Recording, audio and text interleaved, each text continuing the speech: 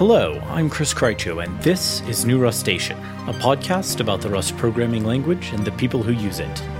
This is a micro-interview from Rust Belt Rust, a conference hosted October 27th through 28th, 2017 in Columbus, Ohio. Hello, can you tell us your name and a little bit about yourself? My name is Pete Lyons, and I currently am an independent consultant focused on Node. Cool. So what brings you to Rust Belt Rust and the Rust language in general?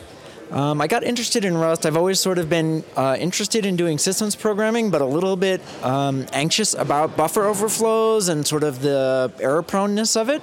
And when I learned about Rust, I thought maybe this has removed some of the things that were preventing me from diving into systems programming. And so I'm trying to learn Rust now. Awesome. How long have you been at it with learning Rust? I actually just tracked this last night. I've spent 39 hours so far reading the Rust book and doing exercises and so forth. And next week I'm headed to the Recurse Center to spend 6 weeks full-time learning Rust. That's awesome. I'm kind of a little jealous. That sounds really fun. Do you have any ideas of where in particular you might like to use it yet? Things like that, or... I have some projects. I'd like to make a command line utility to help developers understand like SSH keys and crypto certificates from like a DevOps side. And other than that, command line utilities and developer tools. That's awesome. What has been best so far in learning Rust, and then maybe also worst? I think I'm not really sure I have a good answer to what's been best so far. I found the thing that was difficult for me is the format of the standard library documentation I find difficult to scan and read.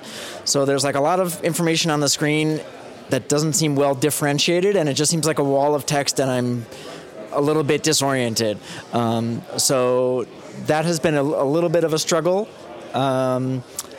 But otherwise, I think I guess I would say the best thing I think is the crates and cargo design, and I feel like the team that did that had a lot of good lessons learned from their predecessors. So I'm pretty psyched about that.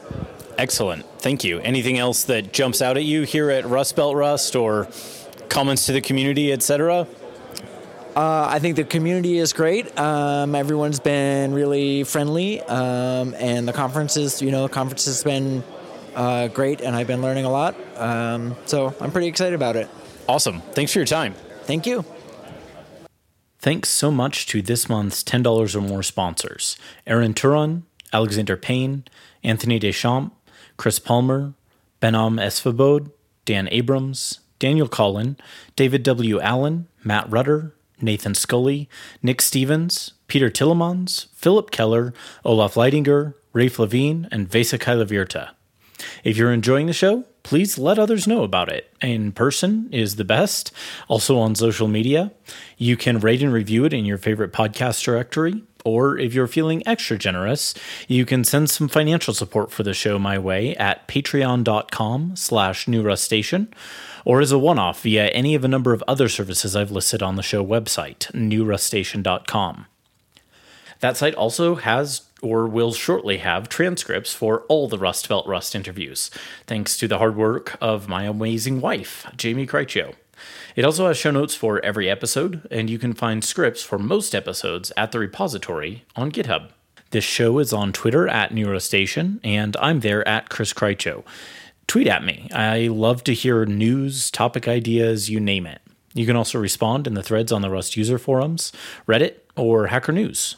Or, and as always, this really is my favorite, just shoot me an email at hello@newrustation.com. Until next time, happy coding.